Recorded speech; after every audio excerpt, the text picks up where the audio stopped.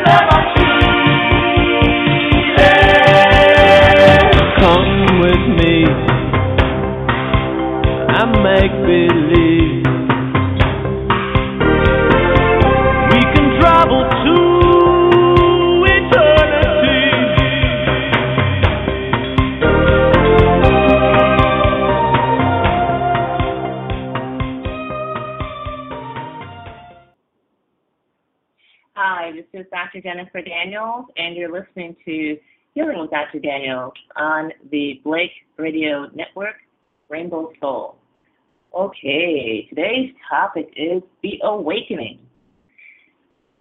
And this awakening is the process of individuals waking up to the very real possibility that healthcare may not be healthy and may not involve any caring, and further, that people are just turning away from the medical industrial complex as a source of healing, as a source of authority. And this is awesome news when you think that 880,000 people every year are dying at the hands of the medical industrial complex. What I'm going to do is reveal evidence that Americans are waking up and hope for you to wake up along with them. Simply taking effective measures to save themselves, because that's the only person that can save you. The courts cannot and will not. Your government cannot and will not. And you may be lucky enough to have a friend that will save you, but usually it's just for you. But people are taking these effective measures to save themselves from the medical industrial complex. And tonight, I'm going to share and also the retaliations that the medical industrial complex is using so that you can develop a countermeasures. So it's not information. You need to prepare your countermeasures. And as always, I present my personal perspective and belief, but also tonight, I'm going to share with you this information. The source of this information is Medscape, and this is the organization that delivers new and breaking news to the mailboxes of doctors, not only throughout the United States, but now throughout the world, so that standard of care can be disseminated across the and really throughout the globe. And so this is the situation. I'm just going to talk about one piece of information. A lot of people say, oh, these doctors are terrible. We should take them out and shoot. At the time we discussed that many doctors are actually shooting themselves. Even more importantly is many U.S. citizens are removing themselves from medical residency programs, simply saying, you know what, I've had enough. I'm not going any further. I'm done with this. So this is one really piece of information. This is not just in the United States, but also Canada as well. And the headline reads, Medical Resident Burnout Reaches Epidemic Report. And this comes out of Toronto, Canada. And the burnout rate among medical residents is at a new high, research suggests. And the survey by investigators at the University of North Carolina, Chapel Hill, United States, and showed that about 80% of residents meet the criteria for burnout. That's really incredible. When I was training, 1983 was when I entered my first residency program. There was no burnout. Everybody was excited. Everybody was happy. Everybody was looking forward to the new status of full-fledged licensed doctor. Really an incredible amount of optimism in the air. So, yeah, people were concerned about the long hours, more than 100 hours a week, concerned about being hazed and belittled by senior doctors and staff. But the overall feel was, hey, I'm just full of vinegar and I'm just ready to get out of this residency and be a doctor. But that's not. Burnout is defined as a combination of emotional burnout, depersonalization, and low personal accomplishment. It's interesting because, again, way back when in the good old days, if you want to call them that, in the early 80s, felt that they were worthwhile, that they were people, felt that they had accomplished a tremendous amount just by being in the residency. So they're saying here, burnout is looking at your schedule in the morning and thinking, how am I going to get through it all? It's becoming hard to do what you need to do in a day's time. Now, my core life, what doctors are now looking at is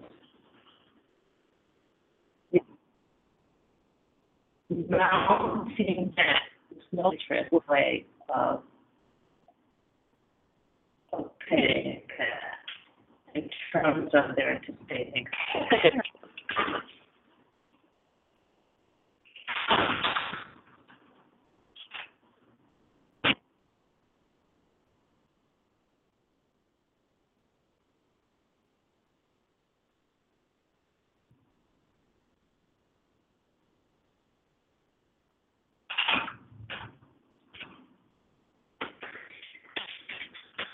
Okay, right.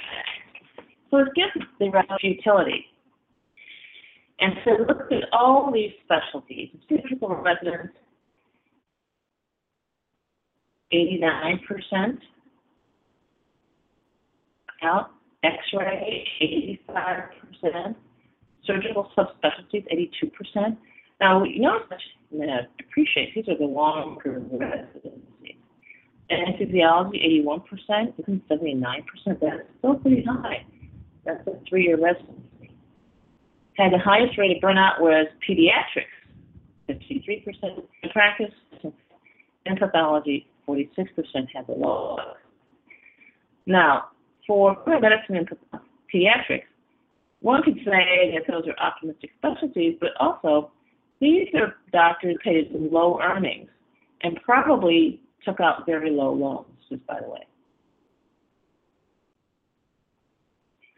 And pathology, which is the examination of dead people and body parts, had the lowest rate of resident burnout, but it's still very high, feeling futile and with a lack of accomplishment. And so, it said, of course, psychiatry residents were in the middle of the range. So this is really positive that basically what we're here is human beings are saying, you know what, I don't think I can do this.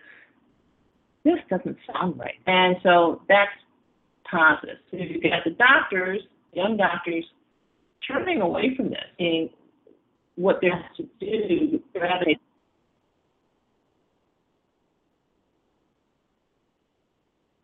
So what else can we? Screening rates fall and fall short of goals. So there's not. And the indoctrination public people are saying, you know what, I'm going to stay home. I'm not for this cancer screening. I'm not getting my boobs mashed and sliced and diced. And this is really awesome. Meaning for breast and colorectal cancer saw no improvement overall in 2013. In other words, people are not showing up. The propaganda is not responding to Obamacare. The money unavailable to the industry unless the patient shows up. So the way it works is medical premiums are mandatory. This money is paid into an insurance mechanism, but that money gets stuck there and cannot be distributed until a patient shows up for intervention. So thank you to the chat room for letting me know that my connection is not perfect. So we're going to switch over. Okay, so that should be better quality.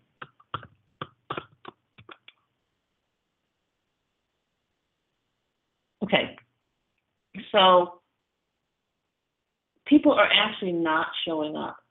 So they're not showing up for their breast cancer, their colorectal cancer, and even cervical cancer screening, these pap smears.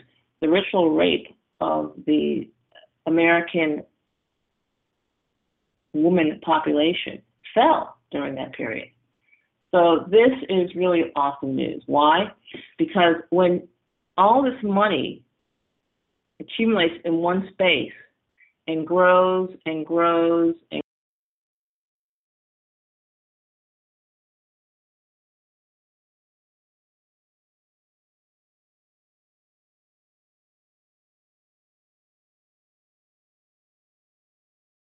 okay, so I am back. This is Dr. Daniels listening to Humans with Dr. Daniels on the Blake Radio Network Rainbow Soul.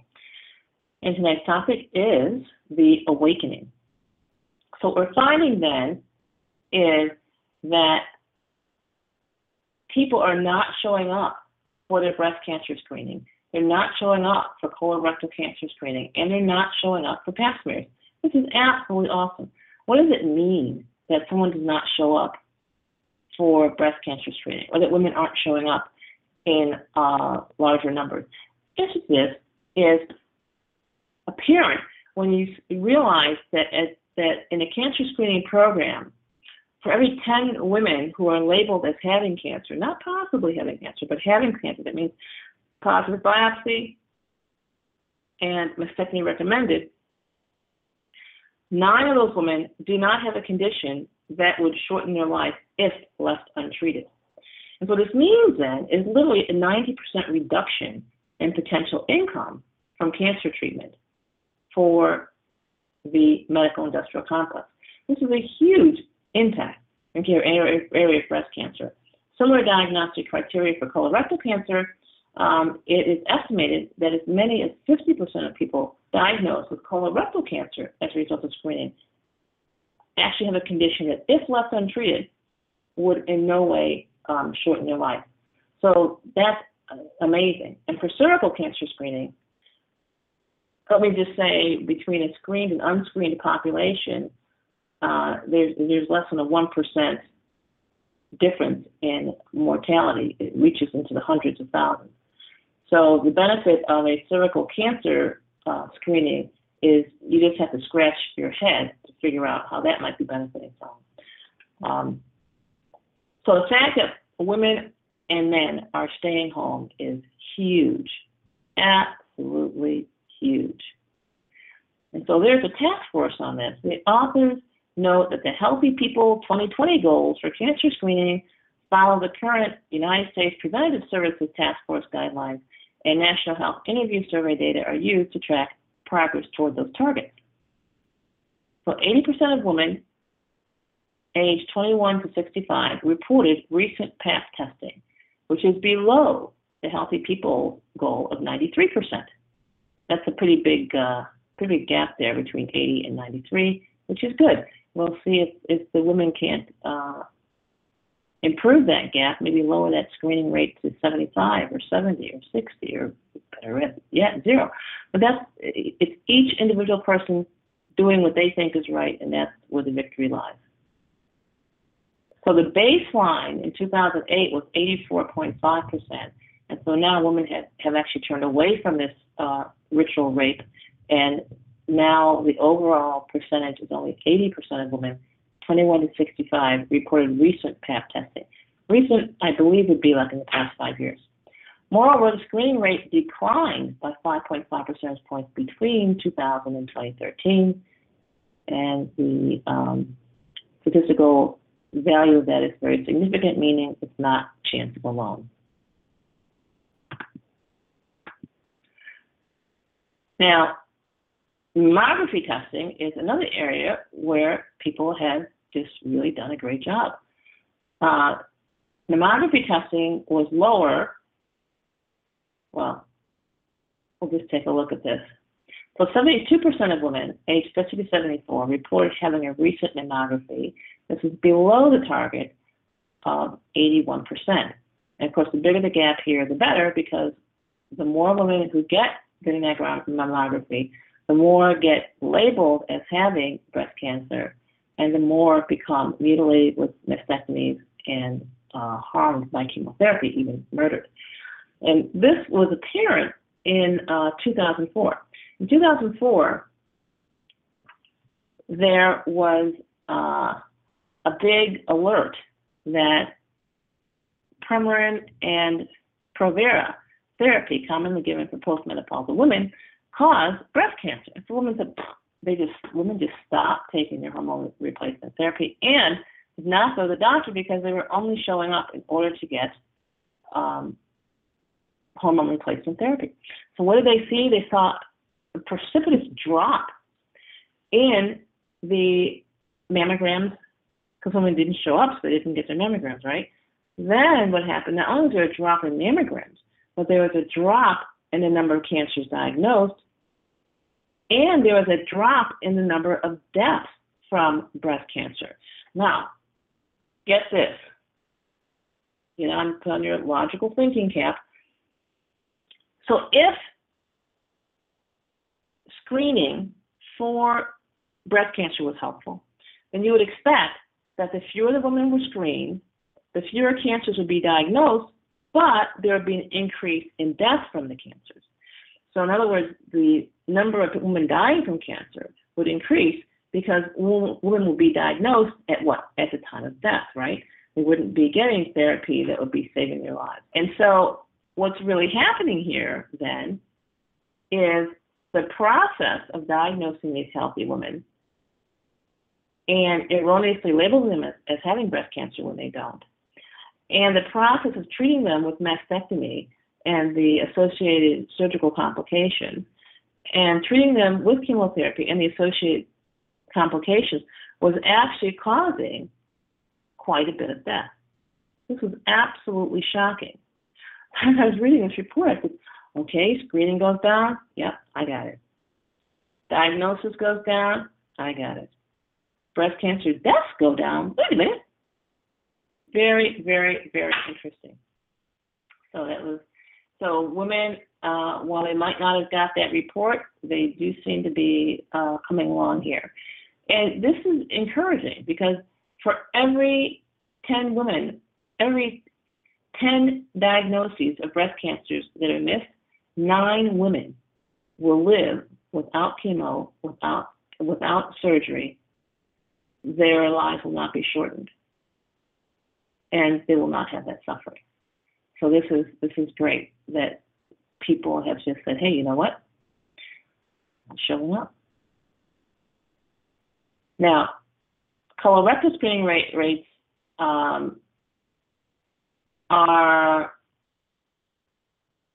another issue. And so only 58% of respondents 50 to 75 reported recent colorectal cancer testing, which is also below the healthy people target of 70%. So they did get people to buy into it between 2000 and 2010, but after 2010, people said, I don't think so. And so they've not been able to make more inroads. So those of you guys or ladies who don't want to be sodomized, guess what? You're on the right track. And so barriers persist for the uninsured. So doctors are being told that people who don't have money and don't have a usual source of care are the ones who are not getting this screening done. And the whole point of this article, the doctors, is for the doctors to say, oh my God, I need to start getting these people to start getting their breast screening, their mammograms, their colonoscopies, and their pap smears done. And so the fact that this article is even being mailed out to all the doctors, and the doctors just said, hey, are being told, basically, this is a very subtle message, hey, we're watching you. We are watching you. The target here is 80% of people getting screened. The implication is we want you to make sure that all of your patients are getting screened. And so this is way cool that people are not showing up. And another thing that is, it's the email sent to physicians by Medscape Family Medicine. And it says patients commonly stop antidepressants and don't tell their doctors. And again, what's happening here is doctors are being told, hey, your patients are stopping their antidepressants and not telling you. So we want you to grill them. We want you to question them. We want you to interrogate them. And so this is a pretty desperate appeal, saying that we want you doctors to get compliance. Now, they even confess why people are not compliant. So let's see what they have to say. 20% of patients who are prescribed antidepressants stop taking them, telling the doctor, new research shows. You probably wonder how they do this research. Usually what they do is they take a group of patients and they talk to them and ask them questions, And so characteristics of those most likely to stop their medications are younger age, being diagnosed with anxiety or substance use disorder in addition to depression, and being treated in a general medical setting rather than by a psychiatrist or other mental health specialist. So again, the implication for the doctor is if you have a person who is young, diagnosed with anxiety and depression, don't you treat them. You send them to the psychiatrist or other mental health specialists. Now, why are people not taking their medications? We actually look into that. Side effects and lack of efficacy. So drugs don't work and the people have side effects. But that is not a reason for non-compliance. Just because drugs don't work, just because you have side effects. So this is what they're telling doctors. Adherence to medication is not a new issue, but it's a particularly important one in the context of depression and antidepressants, says the author, who's a doctoral candidate at Johns Hopkins Bloomberg School of Public Health. Antidepressants can take weeks of regular use before they take effect, and adherence will be very important in that case. So in other words, we're supposed to ask patients, doctors are supposed to ask patients to endure many weeks of regular use with no benefit. And so depression itself has also been a factor in non-adherent behavior to medicine.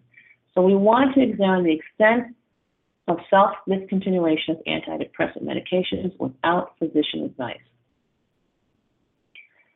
Now, this is important, and this is good, it's positive, because these medications, these psychiatric medications, especially in younger people, are associated with early onset Parkinson's disease. And so these patients who are taking themselves off their medications or not taking them are actually saving themselves from Parkinson's disease. As to suicide, it's common knowledge now that these medications actually cause suicide as opposed to preventing suicide. The most common reasons for stopping antidepressants were the side effects and the medication not helping. And so a high number of self-discontinuation occurred because participants wanted to resolve their mental health problems without recourse to medication. So other people wanted something natural. And so, and even more stopped because a very small proportion stopped taking their antidepressants because the medication was unaffordable or because they were embarrassed. Now, this is important, that cost was not the leading reason for not taking the medication. And of course, why would it be? The government stepped in and said, if you take a drug, we'll pay for it. Individuals with more education, read, more exposure to propaganda, were less likely to self-discontinue. This is unfortunate, but whatever. Compared with participants who had attained up to 11 years of education, those with 12 years of education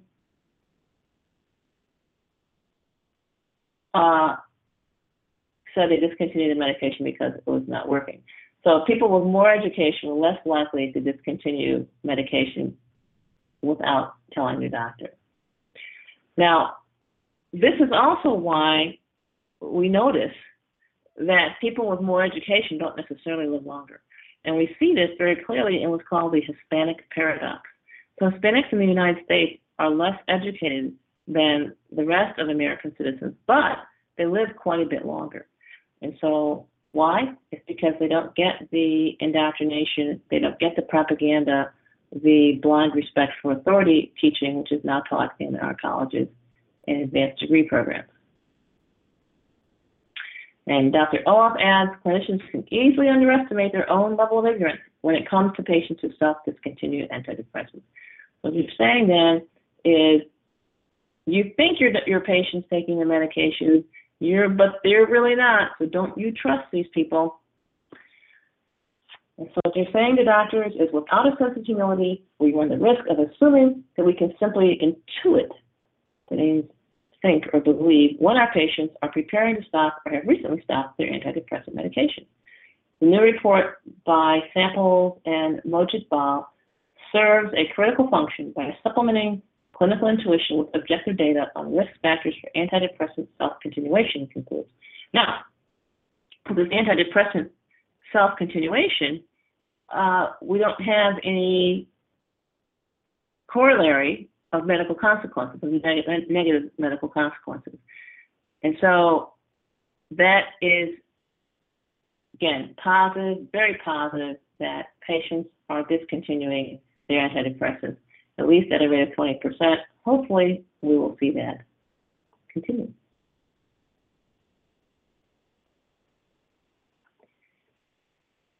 Now we have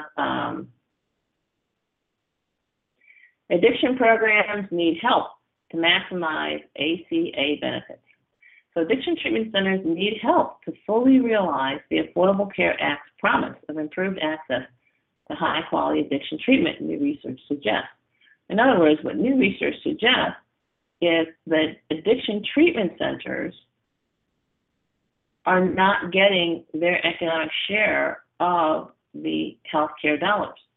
And so they need to get more people to show up at these centers so that they can collect money. Again, this is super positive because we know, as discovered in a prior research show on addiction, is that there's no evidence that addiction therapy, in terms of extended 1 month, 2 months, 3 months, addiction therapy helps people to stop using drugs. So this is a method of therapy that actually does not have proven effectiveness. So addiction treatment centers need help to fully realize the Affordable Health Care Act's promise. The Affordable Care Act dramatically expands health insurance for addiction treatment and provides unprecedented opportunities for service growth, read Money Making and Get Rich, and delivery model reform. Investigators led by a PhD, assistant professor of social work, University of South Carolina, Columbia, right? Yet most addiction treatment programs lack the staffing and technological capabilities to respond successfully to the Affordable Care Act's driven system change. So we have 30 million people that have new access to insurance coverage for addiction treatment. But we have a lot of addiction treatment programs that don't have the capability to serve those clients. These programs have a real need for technical assistance around information technology as well as staff training. All right. What they're saying then is these centers need to learn how to collect money from the government, because the government has passed a law entitling them to these money if only the patients will show up. And so what we're seeing there is the patients are not showing up. So very interesting. So the findings suggest that measures of support provided by these agencies fall short of likely needed generated by healthcare reform. So that's gobbledygook. What does it mean? It means that state agencies from 49 states and the District of Columbia need to help addiction treatment programs respond to new requirements under healthcare reform, and so that they can access this pool of money. So it's very important to realize here then that what's going on is people are not showing up. People are not showing up for these centers. The centers are not collecting the money that this writer feels that they are entitled to. So only Idaho, Massachusetts, and New York are currently allocating state funds to facilitate, that means make easier, Affordable Care Act implementation with the addiction treatment system, the researchers report. So there are only these 4 states, so 3 states, are making it possible for addiction centers to have the technology to access this pile of money. And so, of course, their conclusion is that more resources are needed around information technology, electronic health records, and that's really key. So information technology, electronic health records is just simply a way to bill. And this is, of course, where the shortage lies, in a way to bill and a way to attract the clients who are already paid for. Okay, but we also need to do our job from the ground up in terms of creating a culture where addiction treatment is considered to be as important as deserving of professionally trained staff as any other part of medicine.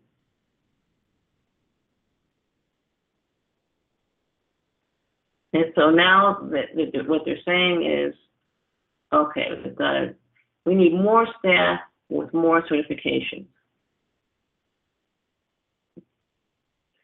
So again, we've got a crisis here. The crisis is people are not showing up for addiction intervention, and the addiction centers don't have the technology to collect the money that, of course, they are entitled to. And so what this does then is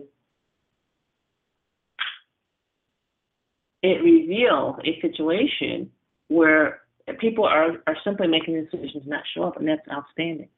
And it turns out that really is the solution. It doesn't require a national movement or an organization. All it requires is each individual person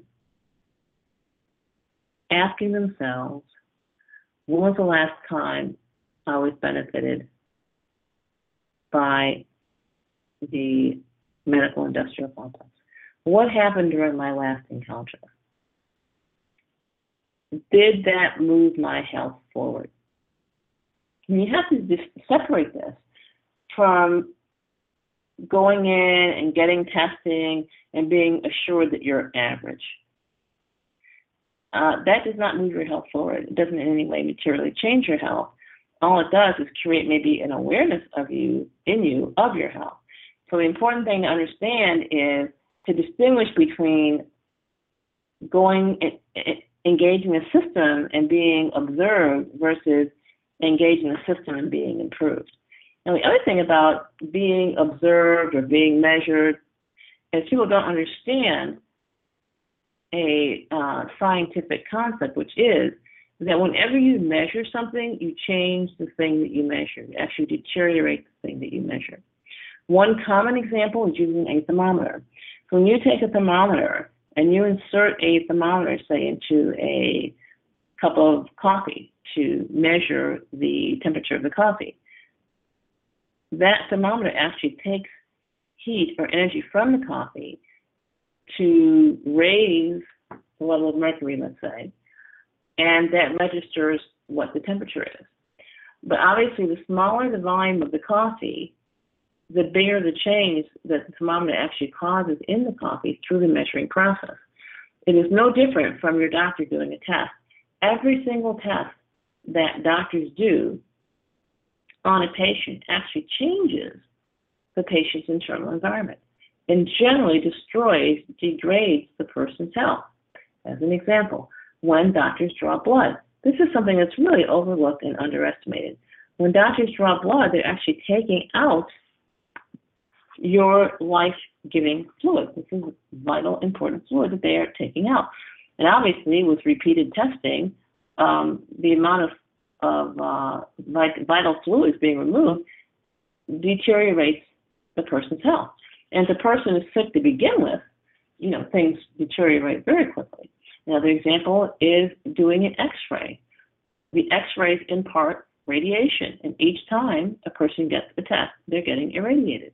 And so while a person might say, well, I got an MRI, I got a CAT scan, I got a chest X-ray, and it shows everything's fine.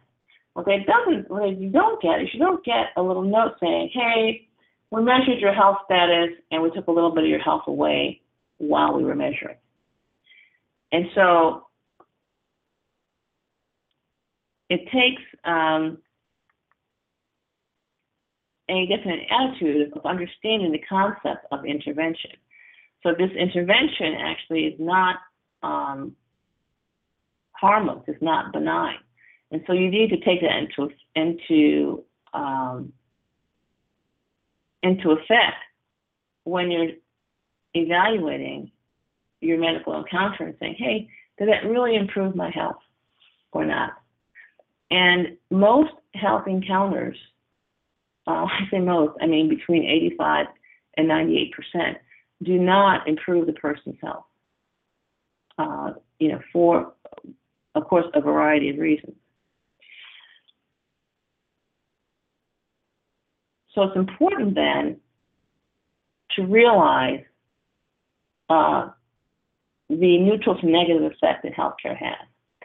And the solution to avoiding becoming one of the 880,000 people who are killed at the hands of the medical industrial complex each year is simply to not show up. Definitely not show up for any routine screenings. Now, the next issue is, what if you have to show up? If you have to show up, and I say have to show up, if for some reason you're scraped up off the ground and taken into a hospital, for example, the important thing at that point, again, is to refuse any and all intervention that does not directly impact the situation that you're there for. So if you're there for, say, congestive heart failure, well, this is not the time to get immunized, for example. If you're there for congestive heart failure, this is not the time to be screened for cancer. So you need to realize that each and every intervention, each and every so-called testing has an incredible downside. And so if there's not an immediate need or reason for it, then definitely refuse it. So one, don't show up. And two, when you don't show up, don't even allow anyone to make you feel guilty about not showing up. You can let them know, hey, if they think a pap smear is so important, they should go get one. If they think a colonoscopy is so important, they should go get one. So that is a way to to handle that and to not respond. Definitely don't respond to social pressure. But more to the point, you can just simply not show up. And there's no need to even talk about not showing up or discuss that you're not showing up. Just don't show up. It's like breathing. There's no need to announce that I took a breath today. You can just continue to take a breath and continue breathing. Okay, we have about 20 minutes left, and we've got tons of questions here in the chat room. Let me take a look over here and see if we have questions among the listeners. No, we do not have questions among the listeners. Okay, so for listeners, you can click your button for questions. I'll answer those questions. But right now, I'll answer the chat room questions. Okay. An elderly lady asked me what might be able to be done about chronic vertigo. Does the doctor have any experience with this? Yes. Chronic vertigo. Vertigo is when the room spins. And when the room spins, it's often a problem. Well, it's always a problem in the brain. That's where it starts. And it can be a problem, either a localized problem with the eighth nerve. That's the hearing nerve. This is the nerve that helps also with your balance and helps you sort out what's up and down and what's left and right. And usually, though, it's a localized toxicity in the eighth nerve or a toxicity in the blood, but the level of toxins in the blood is such that it affects the brain. The answer is to simply change the diet, less chemicals, and to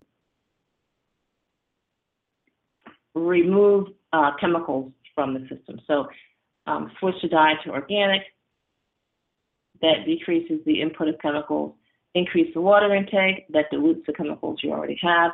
It increases the bowel movement. That causes chemicals to leave.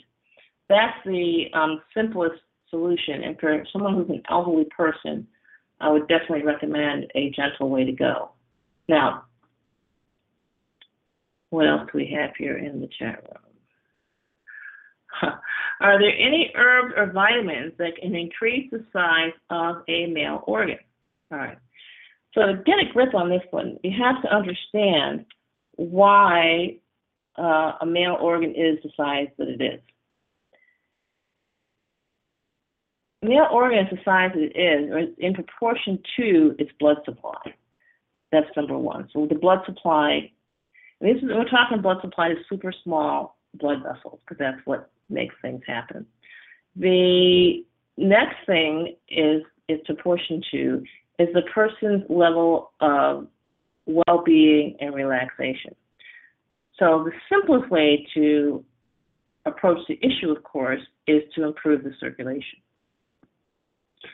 And although we are definitely out of stock of Vitality capsules at the moment, many male Vitality capsule users feel that this is one of the biggest benefits that they experience with Vitality capsules, which is that they have a size increase and as well as an increase in function, which I attribute to circulatory improvement. But the big deal is circulation is what you're after. So you're after being well hydrated, and you're after using herbs like ginger, garlic, cayenne. All of these improve circulation tremendously and create great results. Question: what is the difference between jojoba oil and castor oil? Why is jojoba better for older people? Okay. So in my book, Do You Have the Guts to Be Beautiful, I talk about using different oils on the skin for different ages. And so the book was written in 1987, 88. No, I'm sorry, 2007, 2008, really 2008. So since then, I've had a lot more experience with people, oils, and skin. And it seems that actually castor oil appears to be the better oil for people of all ages. Okay.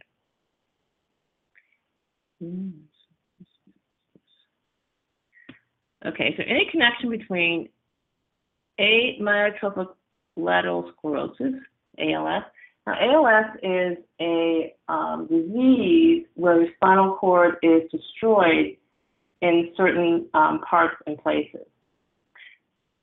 And this destruction can be progressive. And so the question this person has is there any connection between ALS and parasites or chemicals? And the answer is yes. People who have ALS, well, let's put it this way, ALS has been known to be improved by removing chemicals such as artificial sweeteners from food and by, I would say getting rid of parasites, but probably a better thing to say would be by restoring a proper mix of organisms in the intestines. So do you know of any treatment for ALS? In my experience, I have not treated people with severe ALS. For mild ALS, cleansing and dietary change works very nicely. Okay. Okay, and then we have, oh boy, let's see. Gotta move all these things around my screen here. Okay, so we have a question. Let's see, let me click something here, see if I can get this. Hi, you're on the air. What's your question?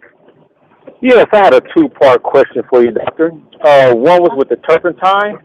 Have you had any experiences or any trials with putting certain amounts of turpentine on the bottom of the feet? And what kind of results did you receive if you did? Actually, it does work very well. I use that in babies because with babies,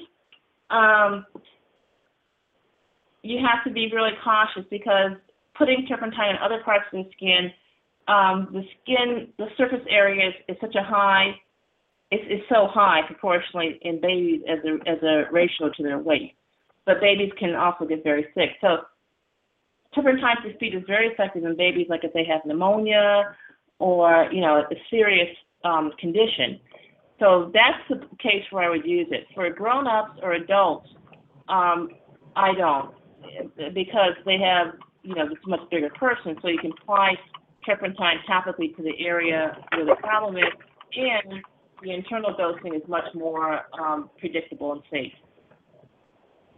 Oh, okay. I was just curious, dealing with essential oils. I'm like, okay, turpentine really is an essential oil. I wonder what kind of effect or how could one utilize the turpentine from the bottom of the feet.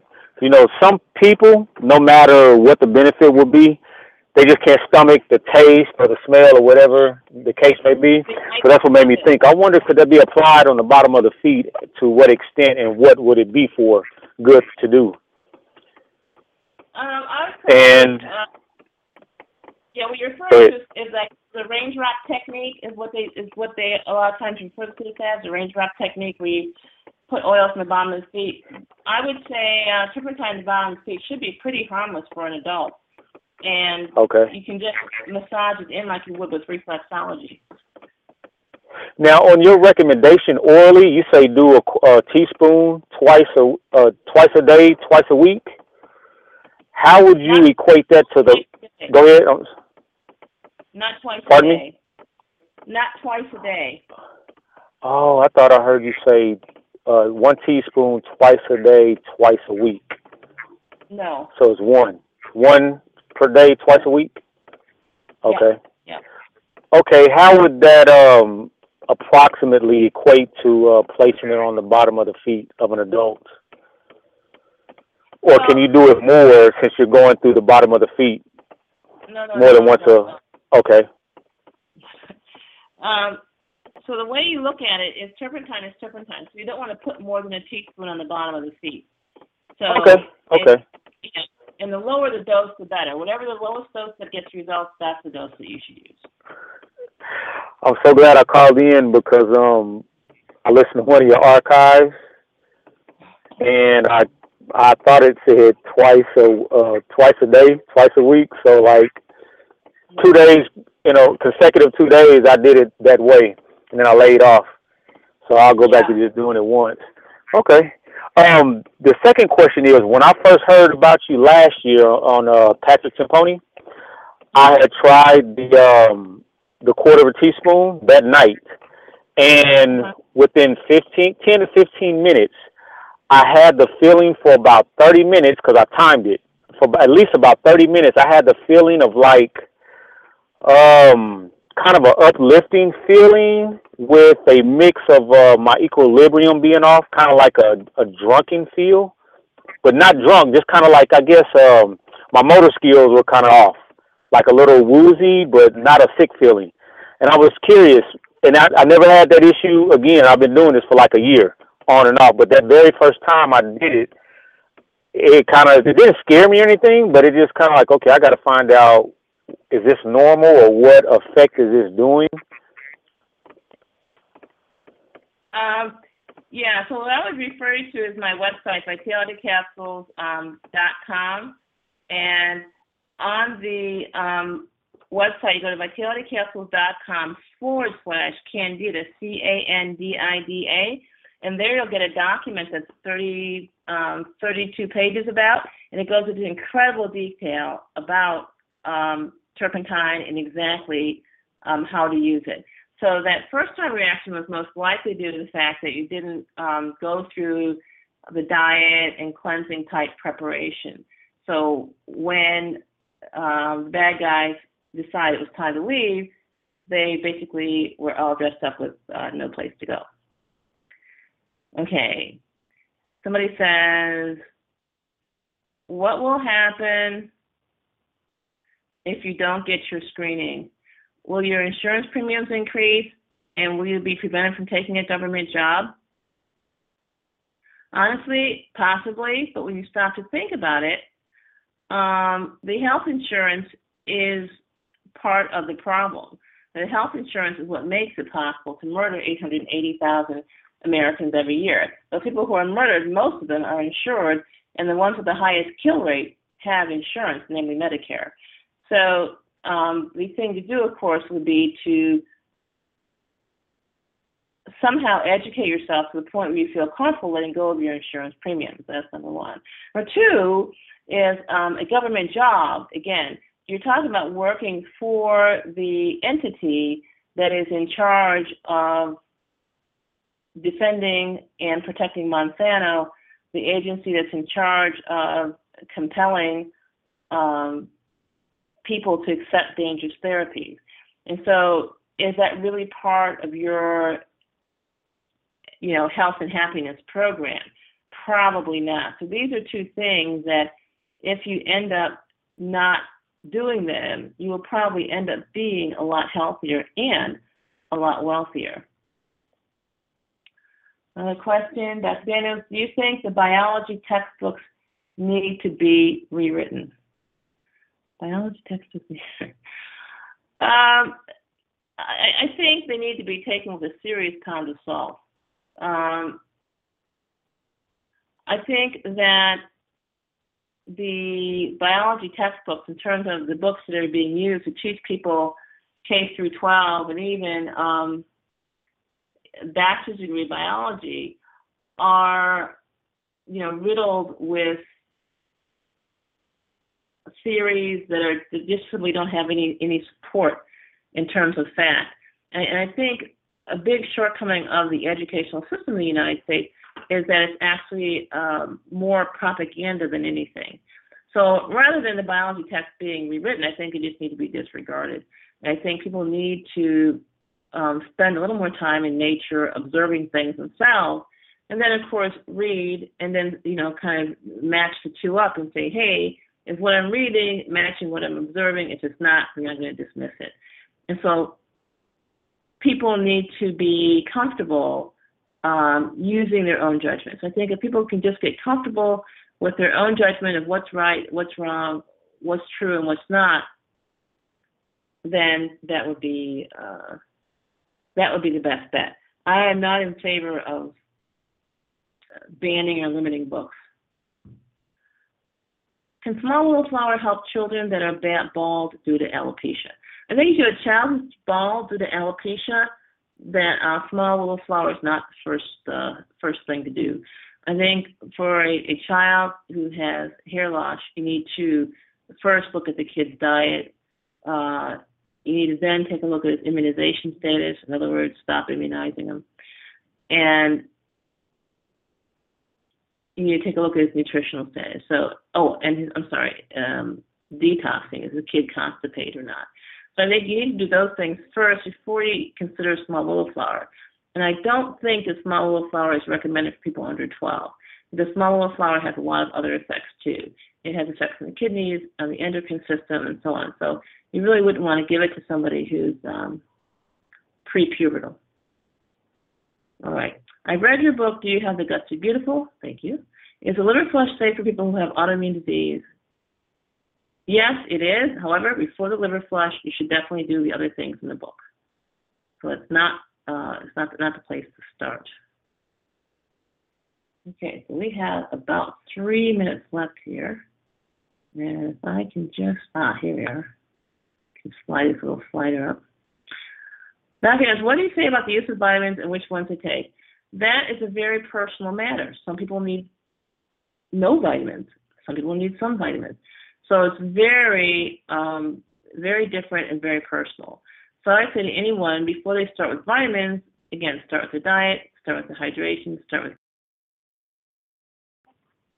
then you can take a look at vitamins. And the vitamins I recommend are in my document, the Candida Cleaner, which you can get at vitalitycapsules.com/Candida. Okay, well, that is it. We are at the end of our radio show. And next week, are you doing time? Are you a prisoner of the medical industrial complex? How to change your decision-making criteria and your mental processes to set yourself free. We'll see you next week.